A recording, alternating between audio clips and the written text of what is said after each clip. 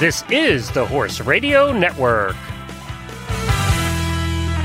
What a beautiful day for horses in the morning. You are listening to the #1 horse podcast in the world. Here is your entertaining look at the horse world and the people in it.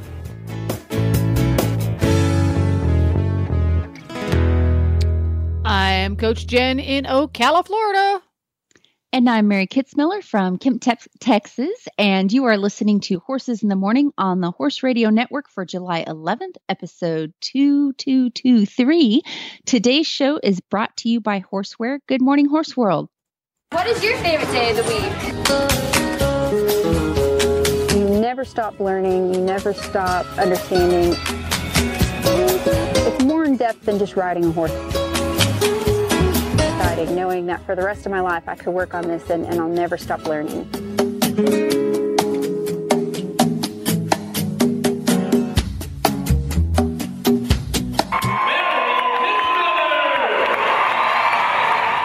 Woohoo! And coming up on today's show, Mary is going to explain the importance of patience. Hello. And then we've got a live listener question from Corinna, and she's going to ask about attitudes and getting things done. And then after the song, we're going to talk to Megan Warlick of New Age Horsemanship. And I've got to play this. Happy birthday, happy birthday, happy birthday to you. Whose birthday is it, Mary? It is my Irish Wolfhound puppy's 6-month birthday. Her name is Madigan, which I'm told means little dog. So she is 6 months old today. And the last time I took her to the vet, which was a few weeks ago, she was 74 pounds. So I'm sure she's gained a whole bunch more weight since then and will continue to get bigger and bigger. Wow. Wow. So with large breeds, we digress. I'm sorry. I'm going to lead you astray. Mary is here the second Thursday of every month, and we talk all about horse training. But we're going to have a side trip to puppy rearing for a moment. With large breed dogs, it can be a challenge, just like horses, to feed them appropriately so that they have growth, but not to feed them so that they don't grow too fast. Is that something that you had to? Was there a learning curve there? Did you ask the breeder? How'd that all pan out? Because I think this is your first giant dog, isn't it? Yeah, I've had regular sized dogs. This would be my first giant breed. Yeah, and it is a whole can of worms because if you ask 50 different people what kind of food should I feed my large breed puppy, you'll get 50 different answers. Yeah. And so, my vet sells, I think it's the Science Diet brand. And so I found, so they have a large breed puppy feed.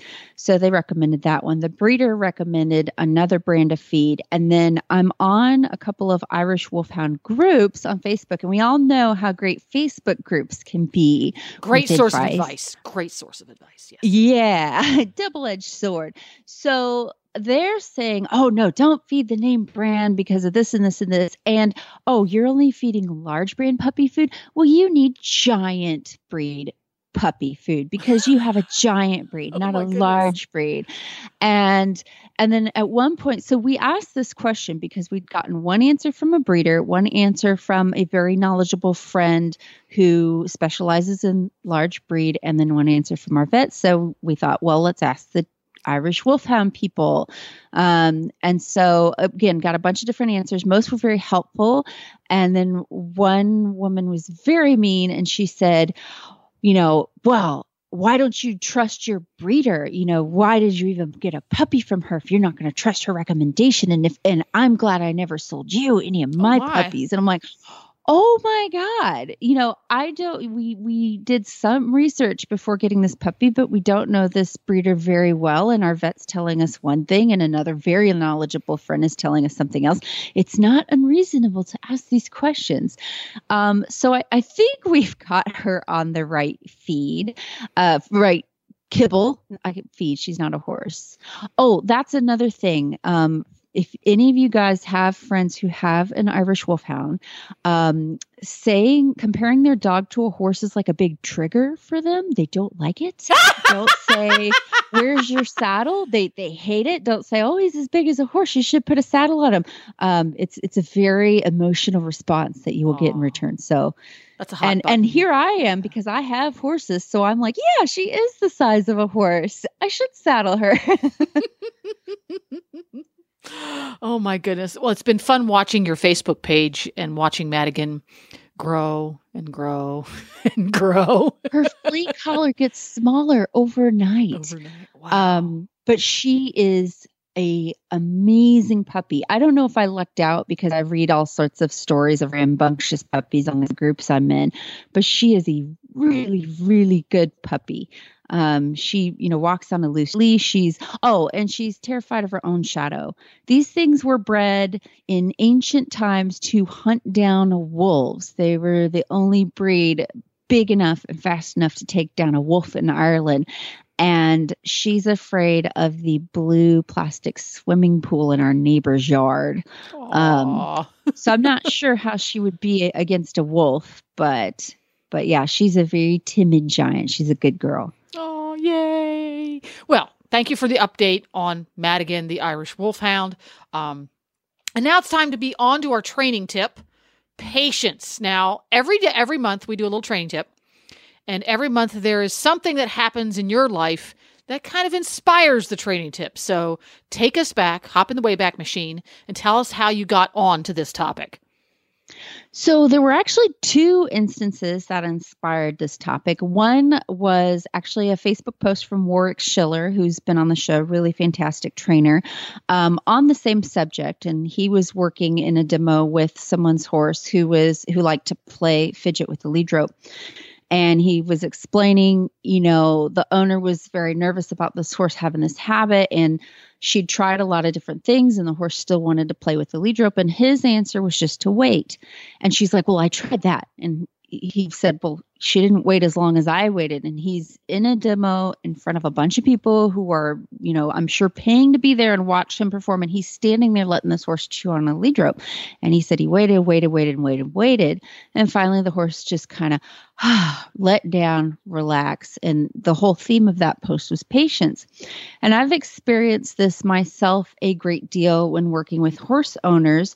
For instance, the other day, I have a horse in training, a really lovely horse. He's a Mustang Makeover graduate, but he's got a lot of nervous issues, like with trailer loading and spookiness, and he just gets really tense.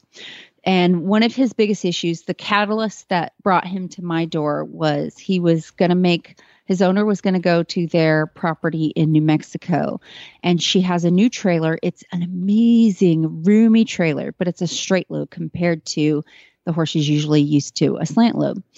So now the horse doesn't want to get in the trailer, and when he does, he's a nervous wreck. And she says, "I don't want to haul him all the way to New Mexico in this state." So she brought him to me to tackle these issues of nerves. So I've had him a few weeks, and I hadn't trailer loaded him yet. I was working on some other basic things and getting him to relax. And she came out and brought her trailer, and we're loading him. And it took me, I just spent, I don't know, a couple of hours with him, and we didn't actually get him on the trailer. And for me, that wasn't the goal. I just want to see, where we're at and what are the things that are triggering him not want to go on. The horse, we didn't have to take him anywhere. So there was no reason if he wasn't ready to, throw him in the trailer and slam the door shut. So I'm just working on it with him and taking our time, doing a lot of approach and retreat. And I could tell the owner's getting very, nervous. She's like, "I'm so sorry you're out here having to do this for this long. And do you think it's because of this? And do you think it's because of this?" And he always does this. And I'm thinking, no, this is training. If it takes a couple of hours, or if we work on it for a little while and we don't get it done today, no big deal. And where I have the benefit of hard-earned patience is because I have spent many, many hours over many, many years loading tons of strange horses. And sometimes it's gone really well, and sometimes it's been really frustrating and it's taken hours and hours and hours. But I've always succeeded eventually. I might have to change what I'm doing. I might have to give the horse a break. I might have to take a breather, but I've always gotten it done. So now when you hand me a horse that won't get in the trailer, I'll just wait him out because I know eventually this will happen. And whatever the horse has to go through to feel comfortable enough to step in the trailer, I'm going to wait with him. And I think where a lot of horse owners don't have that kind of stamina, aren't able to do that, is because they haven't had the benefit that I've had of working with lots and lots of different strange horses. Maybe the horse that won't get in the trailer, this is the first time they've ever dealt with it. And because they haven't tackled this issue many, many times and succeeded many, many times, it's very easy to think, I'm not doing something right, or my horse is doing something wrong, or just getting nervous that it's taking longer than I thought it should take. And what I'm hoping I'm able to share with people is just wait them out. It's no big deal. Obviously, practice these kinds of things when you don't have a deadline, when you don't have to get, down the road and to the vet, or, to your friend, meet your friends on a trail ride. But work on this when you have all the time in the world. It's an old saying, act like you have all the time in the world. It'll take 5 minutes. Act like you have 15 minutes, 5 minutes. It's going to take all the time in the world. And just because your horse isn't doing the right thing, it doesn't mean you're doing the wrong thing. Sometimes that's just the time it's going to take today. And it doesn't mean your horse is bad. It doesn't even mean you're doing the wrong thing. It's just, this is what we're dealing with. And it's going to be very difficult for you to determine whether you're doing the wrong thing if you don't give it ample time to work. Now, there have been many times where I've worked on something for hours and then finally said, nope, this isn't the way to go. And I had to switch, but I gave it tons of time to try and work. So wherever your threshold is for when you start getting nervous, like, oh my gosh, this isn't going to work, learn to stretch that out and wait it out. Don't get offended by your horse. Don't let it upset you. It doesn't, again, me, a professional horse trainer, sometimes I'm still out by the trailer for hours getting a horse in. It doesn't mean I'm on the wrong path. It's just what we're dealing with that day, and learn that it's not something your horse is trying to do to upset you. It's not even necessarily that you're doing something wrong. It's just, we got to wait it out and see it through. So tell me what are some things that we should be looking for in the human, the technique, and the horse that would tell us that progress is lacking because of something we are doing or not doing, versus progress is lacking because the horse just needs time? Because sometimes getting something done, for example, loading the horse on a trailer, takes 3 hours because you did things wrong, right? Yeah. What are that some things, happen. regardless of what techniques we're using, what are some things that we as humans could be doing to cause that to take longer than it should from the horse's point of view? And that's a big question, but maybe some red flags. I would say the two biggest red flags. One, the horse completely shuts down. So he is not moving. He is not trying at all. He's just letting you put whatever pressure you want on him, but he's out to town. So if I'm gone. looking at my he's horse, out to lunch. I'm putting pressure on. For example, I want him to walk towards the trailer with me beside him or behind him versus in front of him. So I try to lead him forward with my left hand, sweeping towards the trailer. My right hand has a flag, and the flag is moving behind him, and he just stands there and ignores me. That's a horse that's shut down? Yeah, Possibly? if you've been putting pressure, you've been asking him for a while and there's no discernible change in his demeanor or body position, that means something has to change. Now, sometimes that means add more pressure, add enough pressure that will compel him to do something, anything. Sometimes, and I find this the case to be especially true with mules, is sometimes that means we need to take a break and we need to come back when we're both a little fresh, because some types of horses, and for sure the long-eared equines, when they'll sort of close up shop, and you could set them on fire and they're going to go, nah, I'll just sit here and burn. I'm not moving. So in any case, when a horse is just completely shut down, they're out to lunch, you're not seeing any try whatsoever, sometimes you have to be more compelling with your pressure, or you might need to back off, or you might need to learn to release sooner. So change the timing of your release. So again, with the trailer, and we always come back to trailer loading because you see so much behavior happen at the trailer. If you can conquer trailer loading, there's not a lot you're not going to be able to do. So sometimes when we're loading in the trailer, we think all 4 feet on the trailer, door closed behind him, and that's what the goal is. But some horses, that's going to be way too much. Some horses, even taking a step forward is too much. So I might learn to release sooner. If my horses stop trying, I might be putting on a little pressure. And if I see them lean forward, okay, I'll take that. I can't get you to take a step, but I got that. I will release that. And you can slowly bring their try back out. I would say another red flag that's sort of the opposite is the horse is completely overwhelmed with pressure and they are doing things that are borderline downright dangerous, like pulling the rope out of your hand, running away, running backwards, rearing up. So if you're getting huge reactions like that where, oh my gosh, I'm not even going to be able to hold on to this horse, that means you need to change what you're doing. You need to back off, less pressure, maybe work on just getting him near the trailer and taking that win instead of trying to get him all the way in the trailer.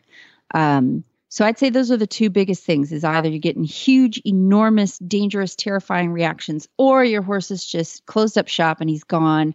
And you've got to figure out a way to bring out his try again. Those are the two biggest things that I would say need to trigger some sort of change in what you're doing or how you're doing it. Aha. So, common scenario, trailer loading. See it all the time. Give me an instance of perhaps something that we're doing under saddle where the human being in the equation tends to lose patience. Is there something that you see a lot, because you see a lot of clients, you do a lot of demos, you do a lot of clinics, something that you commonly see that riders work on under saddle that's like, you just need to be patient? Yes. See, I'm putting Mary on the spot here. We didn't talk about this one. I would say one of the biggest things I see is the horse not standing still for the rider to get on.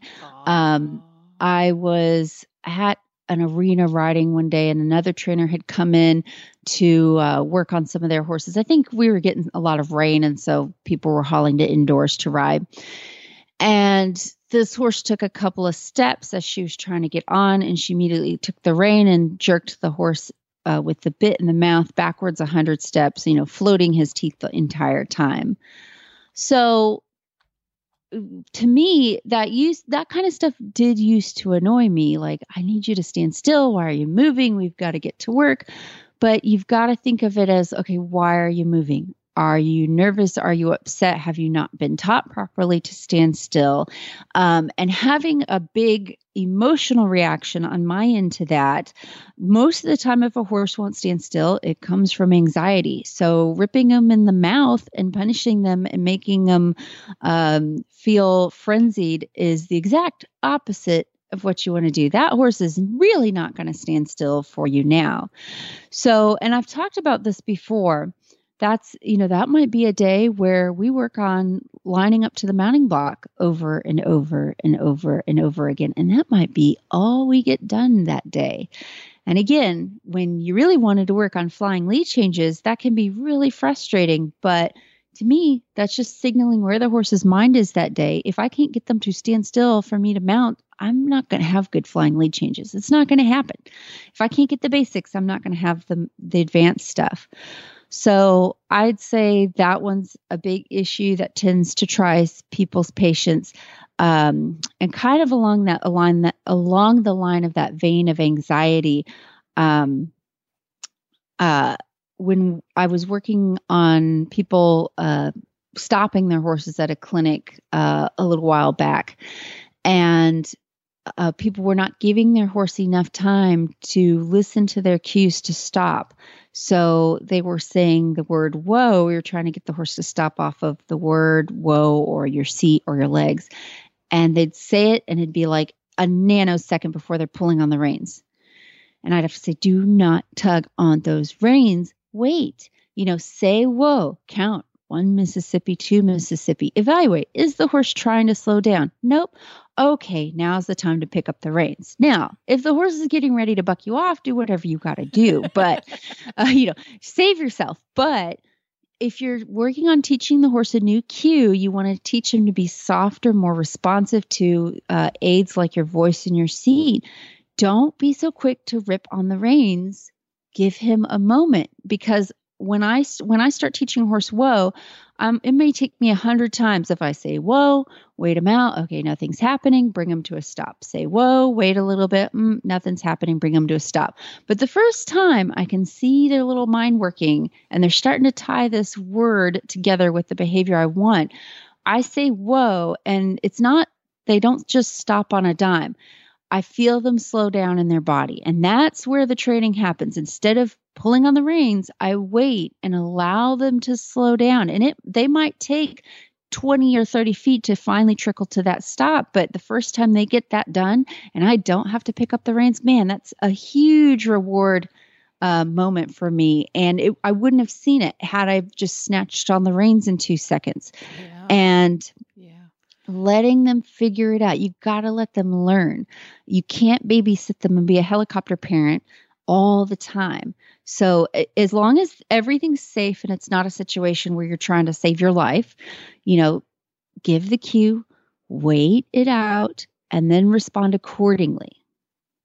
There you go. So, and that's very interesting, and something that I experienced a lot because I spent a lot of time teaching riders is the rider becomes impatient with something. For example, teaching the halt or the stop, without putting a whole lot of thought into, okay, I'm trying to teach the horse to halt off of my seat or my voice aid. The horse is trying a little bit, but they feel like they're stuck. Okay, he tries a little bit, but he's not getting any better. I'm trying and it's the same. It's a response.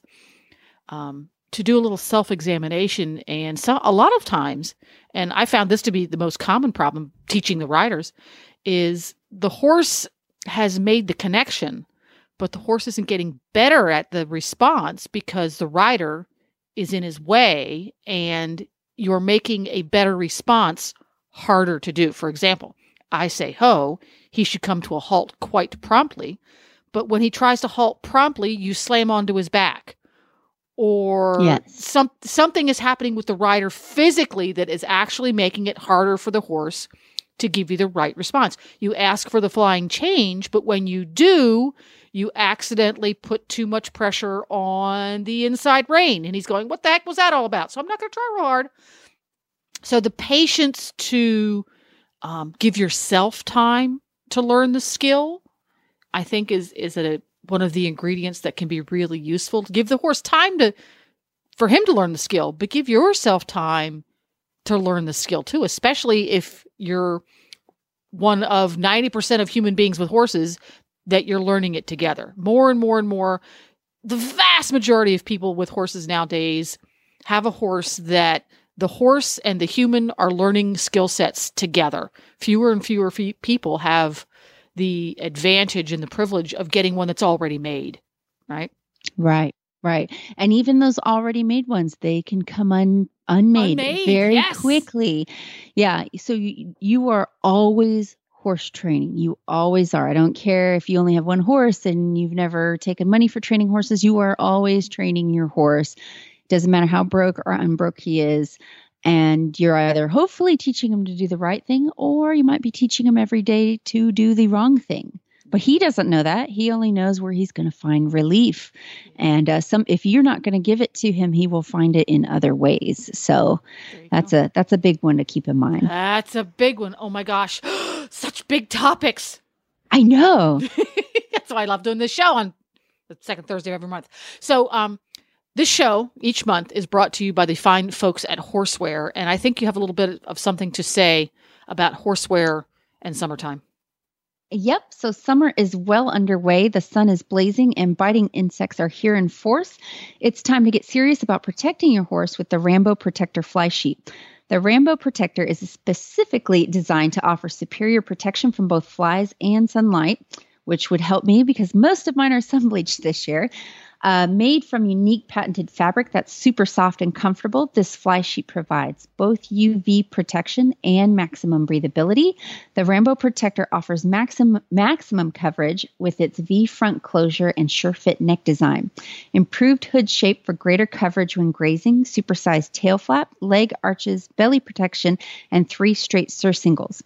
This fly sheet also features a tail strap and shine-enhancing polyester shoulder and main lining. Created in extremely durable fabric, the Rambo Protector is built to protect your horse for many seasons. Visit horseware.com for more details and find a retailer near you. Dun, dun, dun. And that's a must-have for so many folks is some fly protection for your pony. Yeah, it's really nice. I've had mine for 3 years, I think, and it still looks brand new. So we're giving our guest today, Corinna, a holler, and let's prerequisite Corinna. this. There's Corinna. Corinna's here. She's live on the air with Mary Kitzmiller, and we're going to talk about a little issue you're having with your Mustang. Why don't you fill us in, Corinna? Okay, great. Good morning, everyone. So I adopted a Mustang from one of the makeovers last summer, and he was well started under saddle, but I noticed some holes in his training because, as everyone's aware, the trainers only have 100 days to train these Mustangs, and they couldn't possibly do everything. So we try, but right, and really, he had a fantastic start, so I can't complain about that at all. But where the holes are is really leading, and which translates into going to the trailer or other places that he doesn't particularly care for, like the barn. So, as I said in my email, I've been using target training, which he's really into, and that helps motivate him to get to a destination. But I need some more tools to convince him that, getting in a barn is a good idea or getting in a trailer is just fine. Okay. And so when he doesn't want to do something, he's going through a small space. Is he acting lazy, nervous, anxious? What exactly is he doing when he gives you the I don't want to attitude? So a couple things happen. I've noticed, his head will go up, and that I have interpreted to mean that, I'm not comfortable with this. So, okay, we back up until he's comfortable, and, his head lowers a little bit. And he's like, I'm not threatened by whatever that thing is anymore. And then we just kind of do some approach and retreat. Other times it's like he's not really concerned. He just plants his feet and won't go forward. Okay, interesting. What makeover did you get him from? Just curious.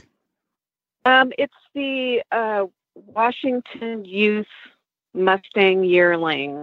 Okay. Yeah. Okay, cool. So that is not an uncommon problem with makeover graduates. Like you said, they only have so many days, and at the end of it, no matter how brilliant the training is, there's still a green horse. So you will see these kinds of things pop up. So I think the target training is a really great start to get the horse to really want to come forward. You can also pair that with a cue. So you can cue him with your lead rope and then present the target and have him touch the target. I would say if you're tackling it from a positive reinforcement standpoint, it's really important to sort of really micro shape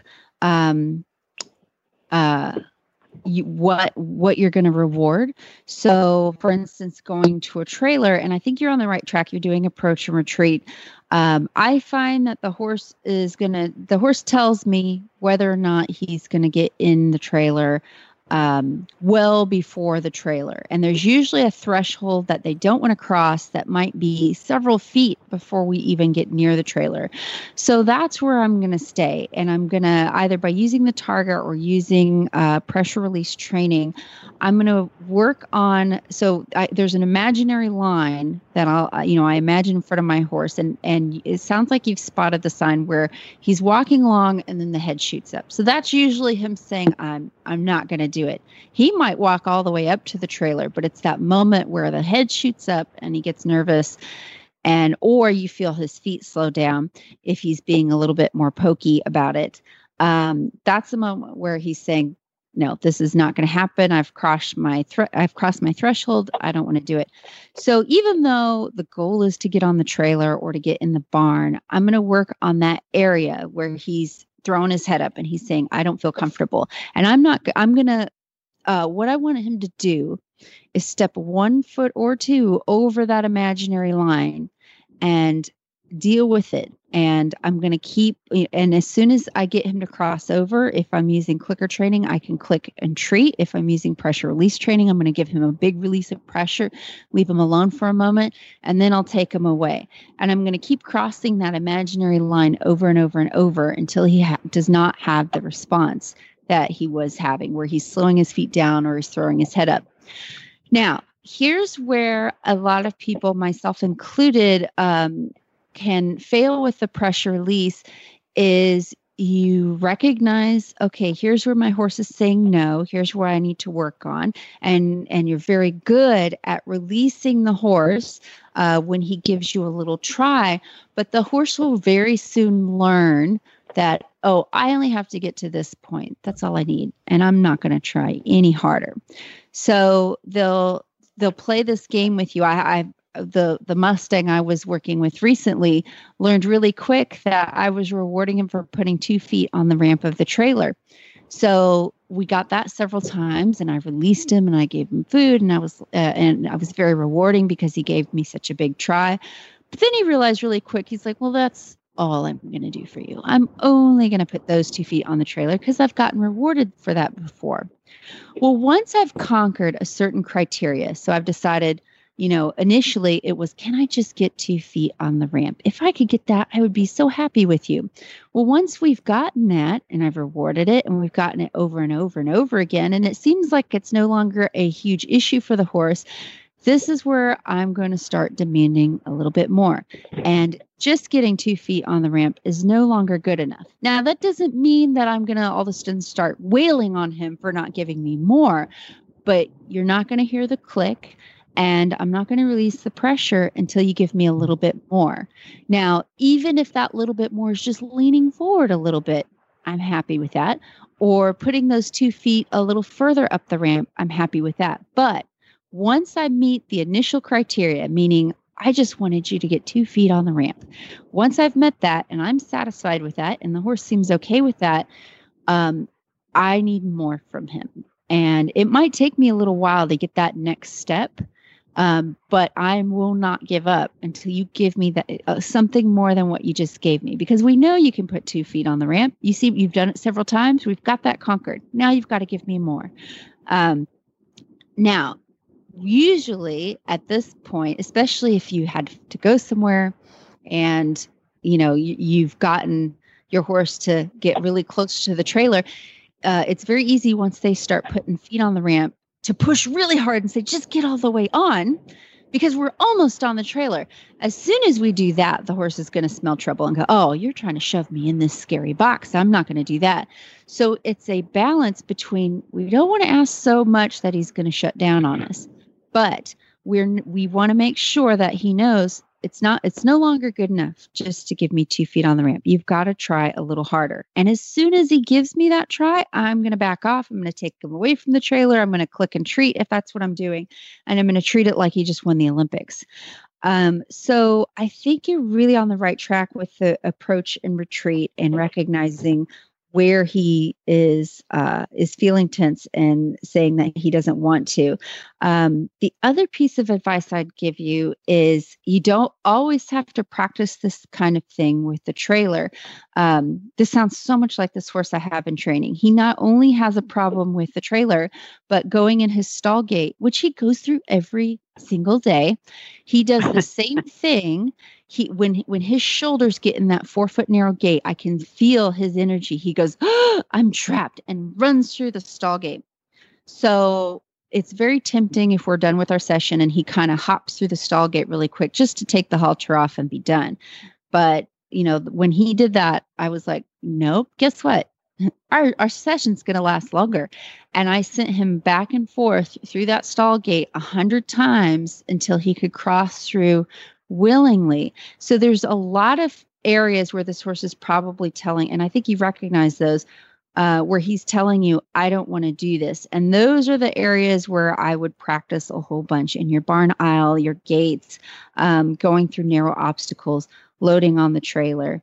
So does any of that make sense, or do you find that helpful, or have any more questions on that?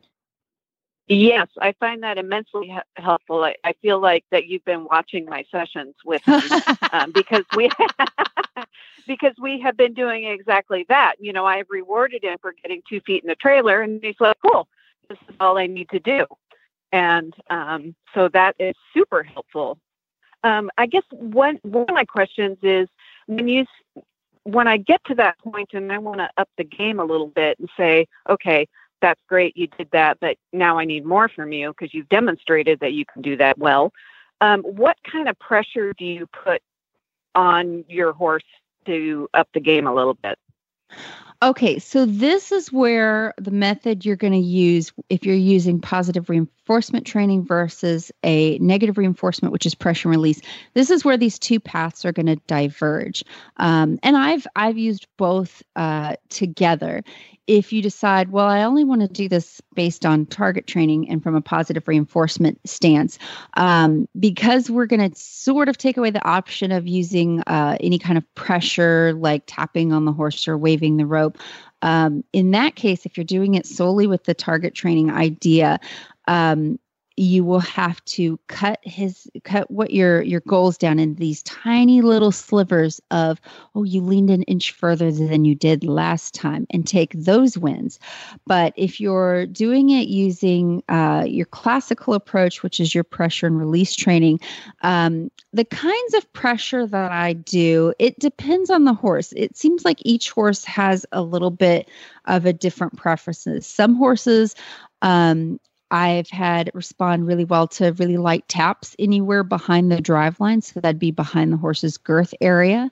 Some horses did better when I used a flag and actually didn't touch them, but used a flag behind them and waved the flag. I would say whatever you decide to do, it needs to occur behind the horse's drive line, so behind the horse's girth. And I will put enough pressure that is necessary to compel the horse to do something. Let's say I put pressure on the horse and he starts backing. Well, I won't increase the pressure at that point because he's trying to do something. It's not the right thing, but he's compelled to do something. So I'll maintain that level of pressure until he comes forward again, and then I'll release. So just any kind of, you can use your lead rope, you can use a dressage whip, you can use a flag, you can use your buddy standing at a safe distance behind the horse. The other thing that's really important is I am going to try to keep the lead rope relatively loose. I might put some pressure on the halter as I'm asking them to come forward. But as soon as they come forward, I want to keep that halter and lead rope really loose.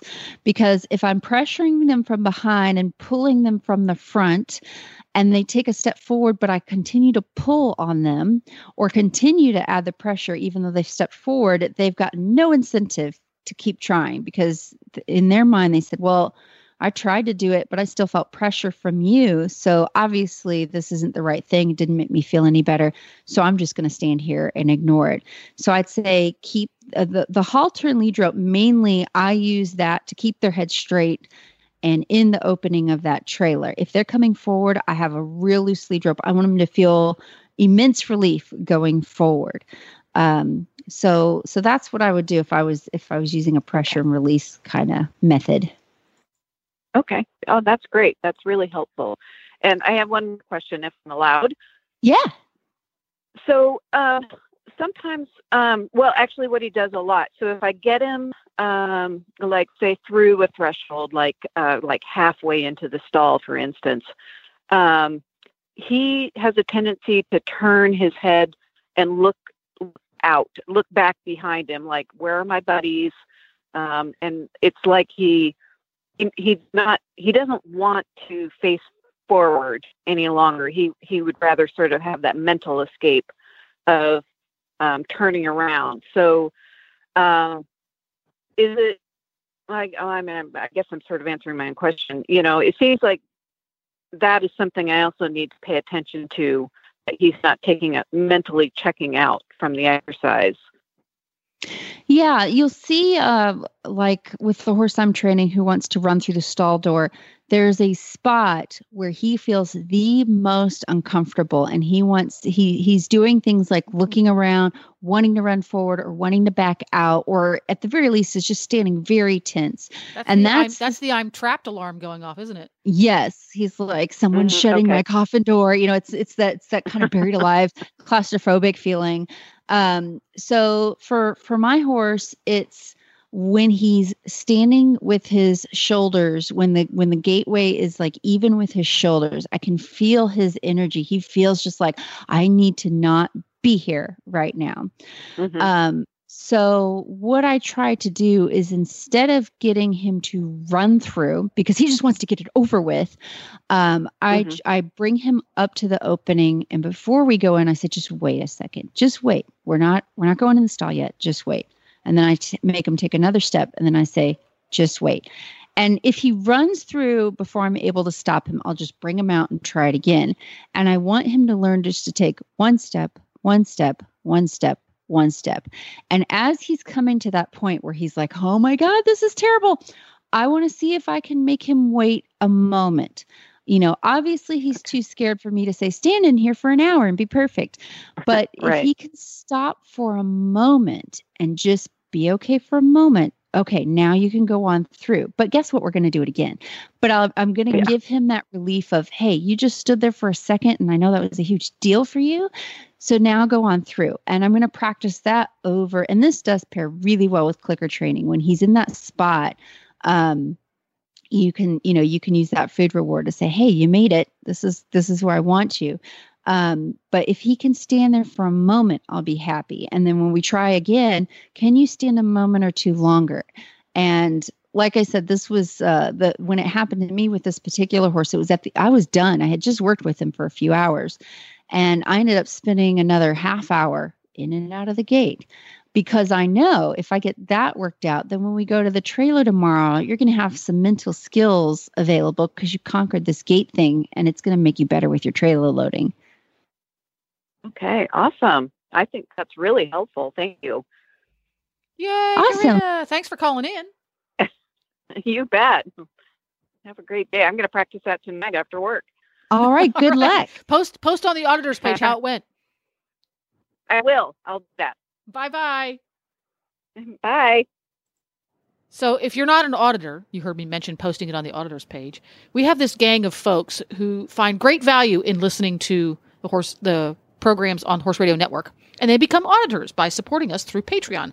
And if you would like to do that too, you can just go to Horses in the Morning or horseradionetwork.com and click on the auditor banner. I believe it's on the right-hand side of the page nowadays. And check that out. You can do it for as little as $1 a month. Or if you're feeling generous and you see lots of value in what we do, you can go a little higher. So there we go. That was so helpful. That really got me thinking about the process I went through with my horse, Nigel, who came to be a poor loader and a very, very worried traveler.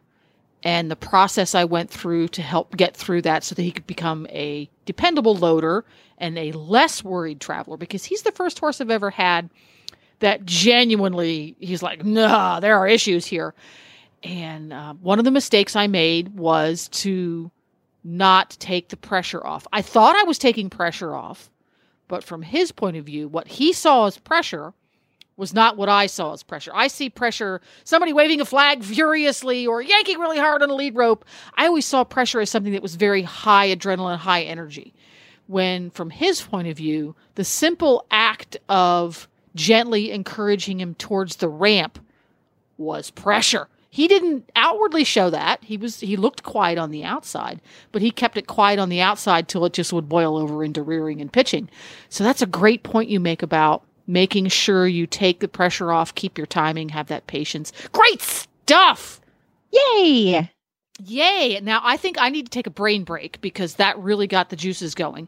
And we're going to listen to a little song. I think today we're going to have a little Templeton Thompson because she's one of my favorites. And we're going to listen to Beautiful Day. Awesome.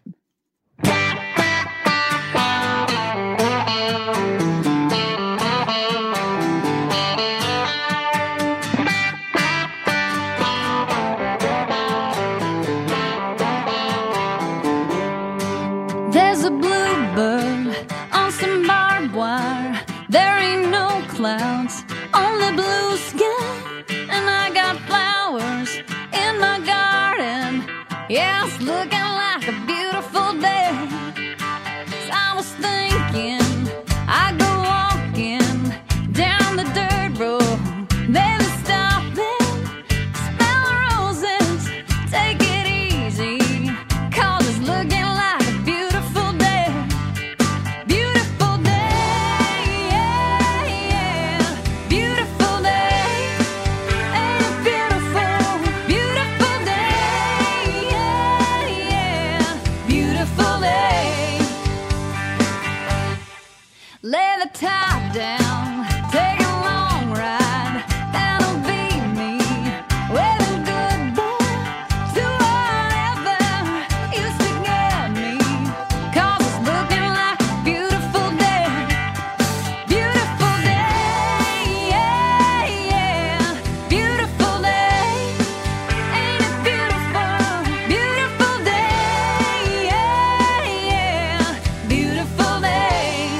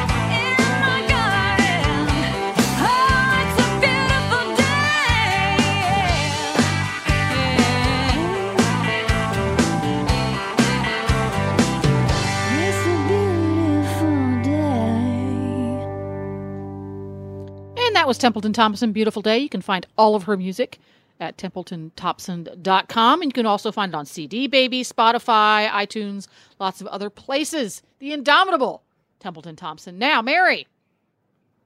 Yes. I think we've got a couple of minutes before we call our next guest. Do you have a listener-submitted question that we can dive into for a few minutes? I have quite a few. Our first one is from Carrie Joe.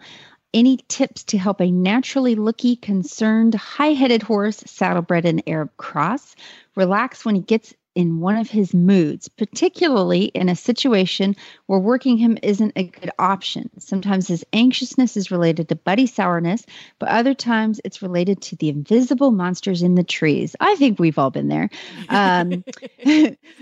For instance, standing in the cross ties grooming usually stands beautifully unless his buddy gets out of sight. Then he fidgets, swings his body side to side, trying to catch a glimpse of his friend, paws, etc. Also, sometimes when we bring him in to eat his grain, he'll start eating just fine. Then something outside catches his attention.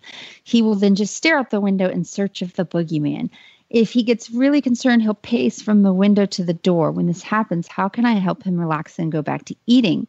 He exhibits similar high-headedness during riding, but I'm getting better, but not great at keeping his mind focused.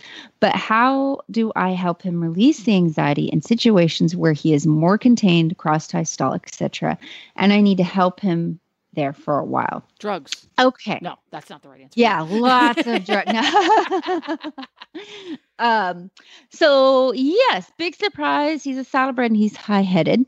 But obviously their conformation lends them to naturally be more high-headed, but you're recognizing correctly that the high-headedness in this case is a sign of this kind of nervous scanning the horizon for predators state that he's in. I recently had a Frisian in training, and that was his go-to as well. He would tense up, shoot his head straight up in the air. They were originally bred to be fancy carriage horses, so that's kind of a natural place for him to go. But actually, after a few months of training, he was going around like a Western pleasure pony. So I worked a lot on head lowering with him, not because I wanted this an aesthetic type of thing where I wanted a low headset, but because teaching a horse to lower their head helps them to calm down. I'm not sure what the scientific physiological process is that happens when you teach them to lower their head, but it helps them get all those good brain chemicals that make them feel good. If I might jump in here. Yes. To differentiate, teaching a horse to lower his head is not the same as putting a piece of gear on the horse so he cannot lift his head. Two different things. Just putting that out there. Continue. He needs to find release when that head goes down. So I teach it a number of different ways, mostly with positive reinforcement and shaping his natural behavior. Or I teach it with a little pressure from the halter or lead rope. I usually teach this on the ground first. So that's I would do some research on different methods to teach the horse to lower their head. It's a great calm down cue. But what I'm seeing in general with this question is a lot of red flags where this horse is not in the right state, whether he is stalled, he's in cross ties, under saddle. It seems like he's fine to a point, and then he's gone. He's not there anymore. The demons have taken over, and you don't know what's going to happen. Don't answer the door. It's the bad guy. Exactly. So, what I would recommend if this is a horse you were bringing me for training, would be a groundwork overhaul. I would find a reputable program that clicks with you or a professional to work with you, because all of these things that are showing up as problems, he won't stand still if he's nervous, or he has trouble in the stall, or he's trouble under saddle. These are all symptoms of a much greater problem, which just has to do with he's not with you. Sometimes he is until he's not. Would it be reasonable to describe this horse as not comfortable in his own skin? Yes, and that's not terribly uncommon. No, it's not uncommon at all. Hotter-blooded horses like your Arabs and saddlebreds. The great thing about having kind of a cooler-blooded, lazier, some quarter horse types is You work them in 1 or 2 circles and they're like, what do I have to do to not burn calories? And you're like, just be calm. They're like, got it. I'm going to be calm now. These guys, especially Arabians, they have stamina for years. They can run through the desert thousands of miles without a drop of water. You have to be smarter than them, not more fit. Yeah.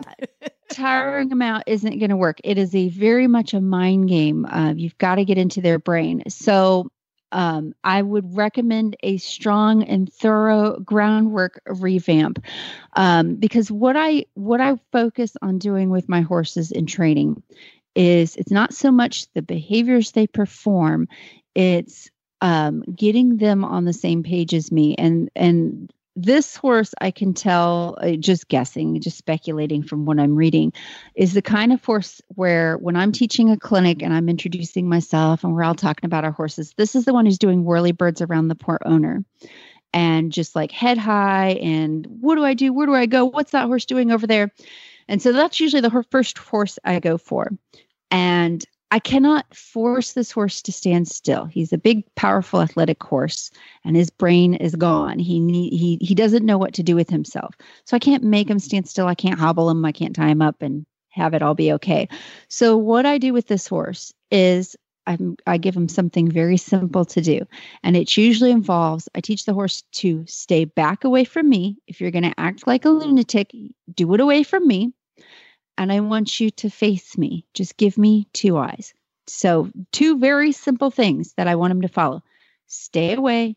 Give me 2 eyes. If you want to freak out and have a heart attack, great. Just do it over there while facing me so that I can hold on to you.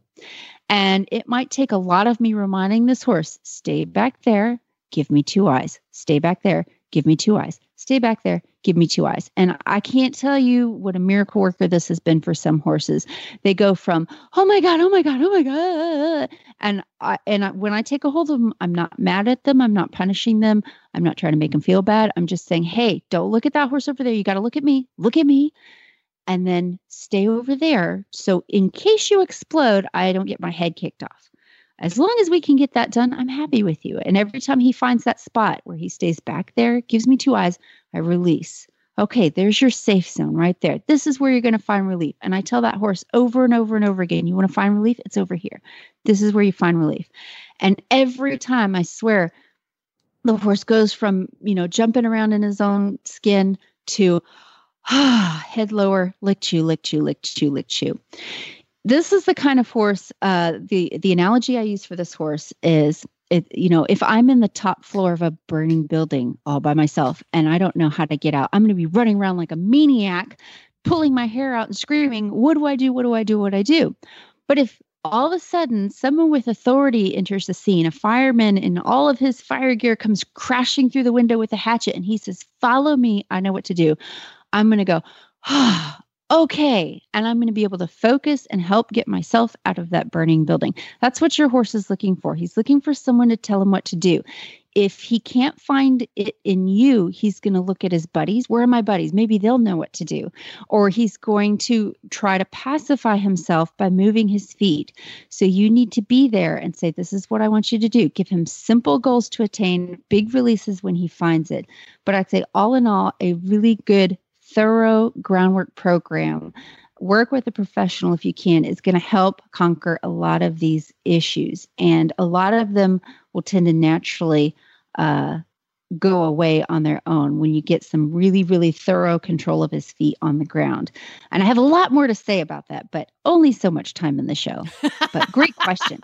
Great question. It's a very common scenario with horses that are higher energy or have a high oh my God, the world is going to eat me. Sure, those are great. Now, we have our next guest, Megan Warlick, and I'm going to give her a call live here on the show. While I give her a call, maybe you can tell us a little bit about Megan and what she's going to be talking about today.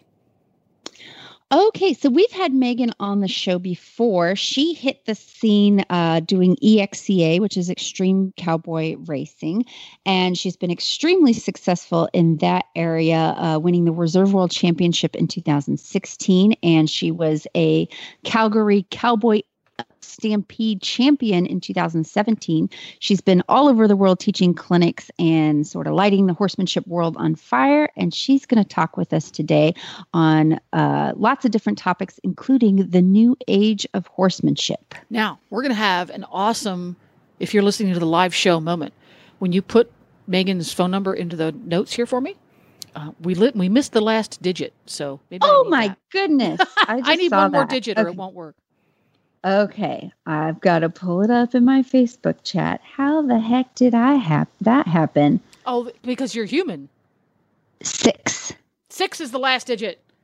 Yes. Would you like to buy a vowel? No, that's not right. Yeah. All right, so we're gonna ring up Megan, and I always associate the extreme cowboy racing with serious craziness. So Megan is here. Welcome to the show, Megan. Hey, how are you? I'm doing great. You're live on the show with me, Coach Jen, and Mary Kitzmiller, and we're going to have a little chat here. So, Mary, take it over. All right. So I believe we had you on the show back in 2017, and we talked I think about EXCA. Mentioned you've done a lot of really awesome work in that area. And then when we were chatting last night over Facebook, you mentioned the new age of horsemanship. So what exactly does that mean? What is the new age of horsemanship? Yeah, so it's really exciting for me personally. A great friend of mine, Gary Wells, who is from Australia, he coined the term. And his passion is equine body work, which I'll talk about later, the Emmett for horses therapy. But what the new age of horsemanship is it's a new approach to horsemanship overall. About 10 years ago when I got involved in horsemanship, it was just it was a common term. It was exciting. It was new. It was a way to develop a partnership with your horse. And it taught a lot of people, in mass ways, how to train their horses and how to communicate better. But now the new age of horsemanship is taking it a step further. Rather than just going through a process or a training method that's specific to one individual, it's taking the whole horse approach. So what Gary and I are fully behind is the performance model. It involves feet, teeth, diet, and muscle. And so what that is if you don't have your horse's feet in the best shape that they can possibly be in, if they're not regularly maintained, if they're not being corrected if they need it, if their teeth aren't managed, meaning teeth floats every 6 months to a year, probably at minimum. If you don't have your horse's diet to the best of that horse's needs, and if you're not maintaining that horse's muscle structure through either alternative therapies, massage, acupuncture, acupressure, the Emmett for horses, chiropractic, it involves all of those things. If you're not looking at your horse's feet, teeth, diet, and muscle structure, you're lacking something in your horsemanship. So it's a really neat concept, and I am 100% behind it, because being a performance horse trainer now, going from just training horses to showing horses, that is so, so important to me. If my horse's feet are out of balance, if their teeth haven't been done, if they're not having a really good diet, I'm not going to get the best performance out of my horse. I'm not going to have a happy horse, and I'm not ultimately looking out for my horse's overall well-being. Well, that sounds really exciting and promising. And it's something I think any horse owner has been through themselves, especially like talking about feet. My horse Guthrie, he, for about a full year before he was actually diagnosed with navicular issues, the way he was moving, he was not unsound, but he had a reluctance to go into the canter, and I kept thinking, well, this is it's your conformation. You're really heavy on the front end, and this is just how you move, and you're lazier. And it took me a year of many vets and many farriers before, this was a pain and discomfort issue the whole time. And of course, I severely regret not catching it sooner, but I'm very thankful that now I can recognize these signs a lot quicker. And as a trainer, I hear all the time, oh, my horse doesn't want to collect, or he bites me every time I saddle him, or this and that, the other, or he was fine with this bit last week, but now he's rearing up and threatening to flip over. And I've learned to look beyond, okay, is this a training issue? Sometimes it is. Sometimes it's all just behavior. But a lot of times I can sense there's discomfort, there's pain. And so I'm really condone taking a whole horsemanship approach. So do you have any specific protocols that you're recommending to people as far as how you go about caring for your horse? Nothing specific. What I'm trying to do is bring awareness. Bring awareness to these things and try to help educate people to the best of my knowledge. I'm sure no expert in feet, teeth, or diet, or muscle, but I'm trying to continue educating myself. So what I've been encouraging people to do is educate themselves to the best of your ability. I've been through multiple farriers. I've been through multiple equine dentists, tried all kinds of diet stuff with the different horses and trying to figure out what's best. And no two horses are the same, but it's just continuing your education is basically what it is. And never just settling and going, oh, that's good enough. It's building a relationship with your equine dentist, with your farrier, and with your veterinarian, and educating yourself in your horsemanship skills. So it's just a whole horse approach, and it's a whole lifestyle approach. I take it very seriously because horses are my life. And I just keep trying to learn as much as I can. So that's what we're trying to do, is encourage people to just seek out more information. You're never going to get it all right. You're never going to learn it all. There will always be one horse that comes along that makes you go, oh my gosh, I had no idea, or, oh my gosh, I need to do something totally different for this one. So yeah. I feel like horses, I feel like sometimes when you're trying to solve an issue with a horse, it's sort of like an episode of House where at first we think it's lupus, but then it's not. And it might be this other thing. And then you circle all the way back around and it ends up being the thing you thought it was in the first place. But I think you're so right as far as, not only does how the horse feel physically, and things like diet and teeth and feet do contribute to things they're doing behaviorally. But I've recently learned through this navicular journey that diet not only relates to how they ride and how they are mentally, but it's a huge factor in their feet as well. And I think, a lot of this stuff seems like common sense. Like, yeah, of course, what we feed them counts. But in one of the Facebook groups I'm in that is really big on rehabbing horses with issues like laminitis and navicular, the first thing everyone recommends, someone will post on there, well, you look at my horse's feet. What do you guys think? How should I trim his feet? Should I put shoes? Whatever. Everyone recommends diet change first, which is very odd because you would think, well, it's how his feet are shaped. I should change my farrier or get different tools or different trimming approach.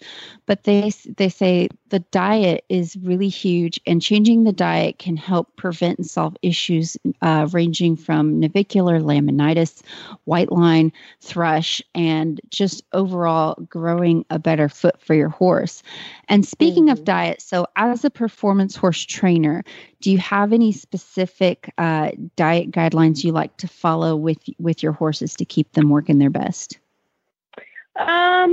Nothing specific, but I still haven't really been super satisfied with any certain feeds. One thing that I do mainly in my horse's diet is I really try to keep horses turned out as much as possible where they can move. Pasture, we've got a ton of coastal here in Texas, especially with all the rain.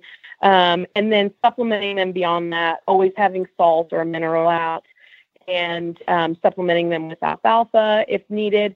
But probably the biggest thing, the one thing that I really keep an eye on is my horse's weight. I don't want any of them to get overweight because as a performance horse trainer, the heavier they are, and in excess weight, the harder it is on their joints. So I don't ever want to overfeed one. Whatever it is that I'm feeding them, some of them are on different things. Some of them are on no grain. Some of them are on alfalfa. Some of them are not. But I don't want any of them to be overweight, because that just is a total injustice to actually then asking that horse to perform and work. So that's probably my one, like, we're not going to go there. We're not going to let anything get fat. But there isn't an exact guideline. Providing as much forage as they can, get during the day that keeps them in a good weight. That's probably the number one. And then supplementing beyond that, I still don't have a good answer for that, because there's so many products. There's so many different, things. And it's hard to know exactly where to start. So I try a minimalist approach. Initially, I don't want to just throw the book at them and you're going to get all this stuff, because then you don't know what's helping you and what's not helping you. So. Yeah, I think the weight is something, especially you and I are on the Western side of things with kind of bigger, fleshier quarter horses, and you sort of get used to the aesthetic of the really shiny coat and kind of super muscly, chubby horses. Yeah. And so when I look at I have an off the track thoroughbred, and I look at him and I'm like, oh my gosh, he's so thin. And he's actually probably at a really healthy weight compared to my chubby Mustangs and quarter horses. And yeah, I think especially young horses, I'd almost rather on a yearling, especially, I'd almost rather see a little bit of rib than being overweight, especially on those growing joints. So one of the things I've seen you post about quite a bit, and I honestly I've done no research on this. I have no idea what it is, but you talk about Emmett for horses, and that's a type of body work. Is that correct? Yes. Yeah. So Emmett for horses is a light touch neuromuscular release. It is similar to acupressure. So there's no tool, there's no mechanical element, there's no device. It is simply your hands. And in recent years, I had injuries to myself, and I'd had to have body work. And it's opened my mind to different kind of more touchy-feely elements of body work, I guess, not just, take something to ease the pain, and energy work. So whether you believe in it or not, we all have energy currents in our bodies, and we can help assist the horse and release muscles and help improve their overall well-being with just our hands. And so Emmett for Horses is an Australian developed program. Gary Wells is the horse instructor that teaches all over the United States. He comes basically every quarter for about 3 months at a time, goes home for a month or two, comes back. He teaches all levels of the horse course. They are bringing a dog course over to the United States. And there's a human course that's operating as well in the U.S. So it's really exciting. It's very simple. It's very forgiving for me. I'm not highly educated and don't have a medical background. And this treatment or therapy was very easy for me to learn, very easy to understand. And the best part about it is anyone can do it. A child can do it. An adult can do it. If you have arthritis and your hands hurt, it's not a intense, hard physical therapy, so it's easy for everyone to do, and you can't do any harm. So whether a horse needs a move in a specific area in their body, if you do it and you don't see any effect or any release or relaxing of the horse, it's okay. It means the horse might not have needed that move, but guess what? You haven't done any harm. And that's where I could totally buy into it. Was, I'm not, like I said, I'm not highly educated in all the muscles and the structure. I know general things, but I'm not real in depth in understanding all of that. So I can help my performance horses immediately. I can help them when I unload them at a show. If they've stood on a trailer for a long period of time, I can help them if they're in training consistently at home and I feel them getting a little sore, a little tense, or, just a little bit crabby and not feeling great. And it's any time of day, whenever. And what it also does, what I've really appreciated, is it taught me how to look at a horse differently. Not just looking at them, actually trying to assess and figure out where a potential problem might be. So it's been hugely educational for me and eye-opening, the things that you can learn if you actually just stand back and look at the horse's posture, look at their facial expression. I was reading a great article the other day that said that don't quote me on this, but that horses have like up to 17 different facial expressions, just like humans have, I think, up to 27 facial expressions that show all kinds of emotions and pain, discomfort, happiness, sadness, anger, fear, whatever, all, on and on and on. And it keeps, just becoming aware of those things will help your overall horsemanship, because then you can assess whether it's a behavioral problem or whether it's a physical or a pain-related problem. So the Emmett for Horses is awesome. There's courses all over. You can find Gary on Facebook. You can read up about it. It's a simple technique. There's 5 levels right now. I was one of the first practitioners in the United States to gain all 5 levels. So I can work on all horses. I can treat horses. I haven't made it a business to teach it yet because I'm slammed with everything else in life going on. But Gary comes, like I said, all the time, and his courses are fabulous. You will take away so much from it. Awesome.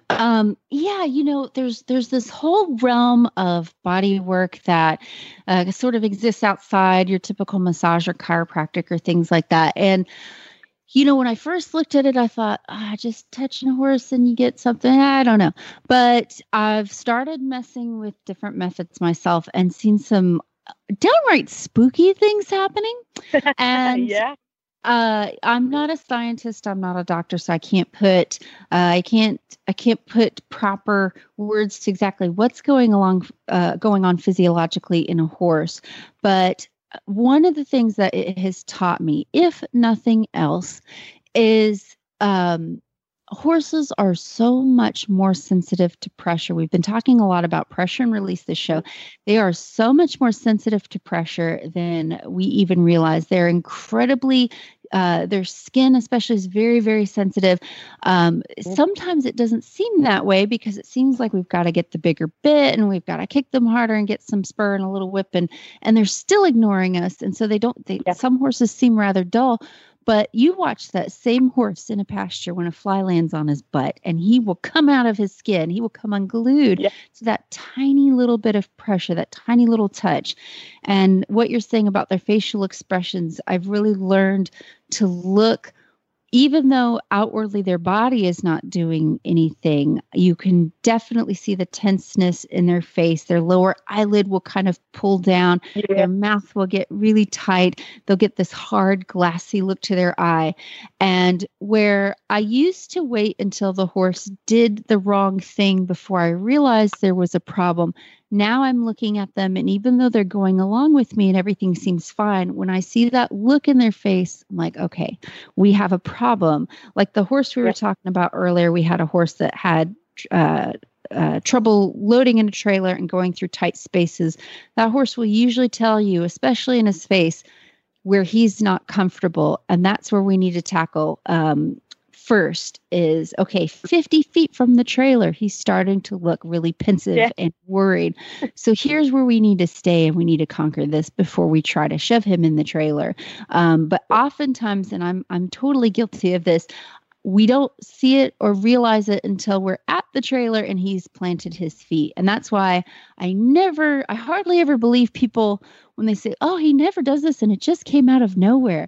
We were on the trail and then he bucked me off, and it completely happened out of nowhere. I'm like, it probably happened a mile back. He probably started telling you he wasn't okay, but it's hard to sometimes, and I'm still guilty of it. It's hard to pick up on those signals when he told you a mile back, hey, I don't feel really good. And finally it culminated in him just not being able to take it anymore and doing the bad, scary thing. And then we're sitting on the ground like, what happened? It came out of nowhere. Yep. Exactly. So this new age of horsemanship, this overall approach is exactly what you described. It's no longer just waiting for something bad to happen. It's taking a step back, taking your time, and really observing the whole picture and the whole horse before you really consider or do anything. And we're all going to make mistakes. Like we know, Mary, we are all guilty of doing things that we wish we hadn't. But you know what? It was our process, and it was our learning curve that we are all on as individuals. So, we're allowed to make mistakes. And the best part is that horses are the most forgiving creatures. It's incredible what they will tolerate and what they can go through and how they can come back from things. So, we just keep educating ourselves, learning. So it's a wonderful journey. Awesome. My smugness as a professional comes from years and years and years of hitting the dirt and having the rug ripped from under my feet, me going, what the heck happened? And now I can go, oh, I so called that. So if I seem really confident and together and understanding of horses now, it's come from a lot of injury and personally and mentally. So we've all been there, and hopefully, with more and more trainers out there bringing more and more stuff to the masses, people can learn from our pain and not their own. Well, good deal. So if people want to find out more about you and what you're up to, where can we find you online? Best place to go is on Facebook, Megan Warlick Horsemanship, or even my personal page. I kind of post dually on both, and I always share the Emmett for Horses stuff. Gary's coming back in September and October, and he will be all over the United States. Actually, he's back in August, September, and October. He's all up and down the East Coast. He's all over the Midwest, California, Texas. He is all over. And if anyone has any interest in scheduling or finding out more, check out Emmett for Horses online. Just Google it. There's also a Facebook page as well, and check out Gary Wells' practitioner group as well. All right. Sounds great. Well, thank you so much for coming on, and it was very enlightening, and hopefully we'll all learn to take a more complete horse approach with our horses. Yes. Thank you for having me, Mary. Thanks, Mary. Or Megan. Thanks, Mary. Thanks, Megan. Thanks, everybody. There's a lot of girl trainers out there with M's in their names. It's very hard to sort of fall out. It's so hard for me to talk. Yeah. Bye-bye. Bye. Great stuff. Very interesting how that learning about the 40,000 foot view, but using a digital lens to see it. Okay, we're going to take that big view, but it's all those little tiny parts are going to have to be crystal clear to make a better horseman. Interesting. Yes, lots of food for thought. Lots of food for thought. Now, we've got the time. Do you have the energy for one more listener question? I do. Pick a good one. There's lots. This is a mule question. Oh, yay. From Brenda Nellums. My mule gets his tongue over the snaffle bit. I have tried putting it high, low, and everywhere in between in his mouth. Any suggestions? So the thing with mules is when they learn to do something like gape their mouth or put their tongue over the bit, it is incredibly hard to get that to stop. But one thing that I've done with mules and horses alike, if they continue to put their tongue over the bit, and you've eliminated all, other things that could be causing this, and it's this habit that they do now. One of the things I've done is I don't really like to put a cavesson on them and try to shut their mouth over the bit, because mules are pretty good with that tongue. They can still do it even if you have a cavesson. It's not something I'm against, but if I'm showing in Western events and I use a noseband the whole time, and then I take it off because we cannot show with them in most Western events, a mule especially, they're going to go right back to sticking their tongue over the bit. So one thing I've done that I've had some pretty good success with is I take a piece of twine or string and I run it under the snaffle bit, and I have two really long ends. And this will be a little hard to explain over the air, but I'm going to try. And then I put the bridle in the mule's mouth. And so I'll end up with a piece of twine coming out each side of their mouth. And I bring it up and tie it to their brow band. And what this does, so what it's actually doing, it's not tying the bit down. It doesn't tie their tongue to anything. It just keeps the bit up and on the roof of their mouth. So they will try and push their tongue over the bit, but they will not be able to get it over the bit. Again, does the string lift up the bit from the corners of their mouth, or from the center? of the bit where the joint the is. center. From the center where the The joint center. is. So the string runs through the center joint of the bit, because the center joint of the bit is created by two interlocking rings. That's how you end up with a jointed bit. You run that string through one of those little round rings, and then out the sides, and then out from the sides up to the brow band. So it keeps the joint of the bit from lying against their tongue. Yeah, it'll keep it high toward the roof of their mouth rather than so they can't, there's not going to be space for them to get their tongue over. Got it. And I'll usually just let them wear the bridle like this. I might tie them up, be very careful. I tie them with like a halter over that headstall. I'll take the reins off, and I want to be nearby, and I'll just let them figure it out. Like, here's where the bit sits. You're not going to be able to get your tongue over. You're going to have to find a different place to put your tongue.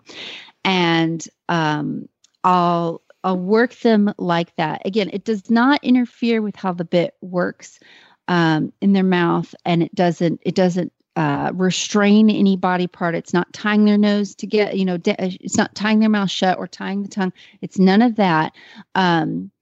And it just keeps the bit up so that they can't push their tongue over. And they'll try and then go, well, it's just less work if I just keep my tongue down underneath the bit. I usually try to, when I first start bridling colts, they're going to put their tongue over. They're going to feel this weird bit in their mouth, and they're not going to know what to do with it. So I give them time to, here's what it feels like if your tongue's over, and put your tongue under. And most of the time, those colts find out, if I just rest my tongue under the bit, this is the best place for it to be.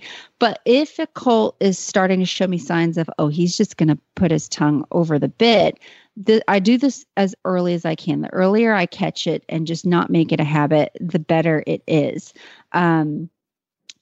I also want to be mindful, of course, with how I'm using the bit.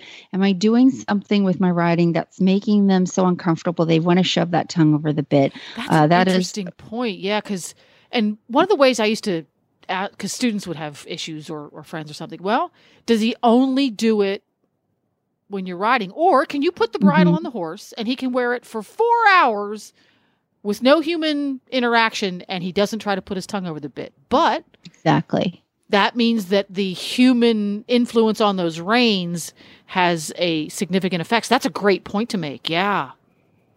So, you also, you want to make sure that you're being nice with your hands and timely with your release, and it's the correct bit. It's the correct size, and it's adjusted correctly. Those are all things to consider. And doing that little trick that I do with the twine. There's a few different ways to tie it. Pretty much what you're wanting to get it to happen is to lift the bit up more towards the roof of their mouth, so it's very hard for them to stick their tongue over. It just keeps it kind of in a solitary position in their mouth, and it helps them figure out, okay, that's not the answer, but if I put my tongue here, it's okay. Sometimes for some animals, it becomes just a way to pacify themselves. So it sort of becomes a mindless habit. So this sort of helps break that cycle. And I will wear it for as long, once they start quieting down with that mouth, with that tongue, then I'll work on taking the twine out of the picture. You want to be careful in how you tie it. You don't want it to rub on the sides of their cheeks too hard. So just kind of be careful about that kind of thing. But that's typically what I do if I've got one. I haven't had one in years, but if I do, that's something I've done, and I've had good success with that. Well, there you go. Something to give a try. Well, thank you again, Mary, for stopping by the second Thursday of the month to talk all about training and geek out on horsemanship. For folks who want to appropriately stalk you, contact you to do a clinic or demo, etc., where can they find you? You can find me best places on Facebook under Mary Kitzmiller Horsemanship. There you go. And we'll see you again next month. Next month we are going to be away during your week, so we're going to have a best of. So you need to pick a best of for me to put up. Ooh, okay. We will be back again in September with brand new stuff. So we'll see you then. Yeah. All right. Sounds great. We'll be back again tomorrow with more Horses in the Morning. It's Bad Ads Day, everybody's favorite day of the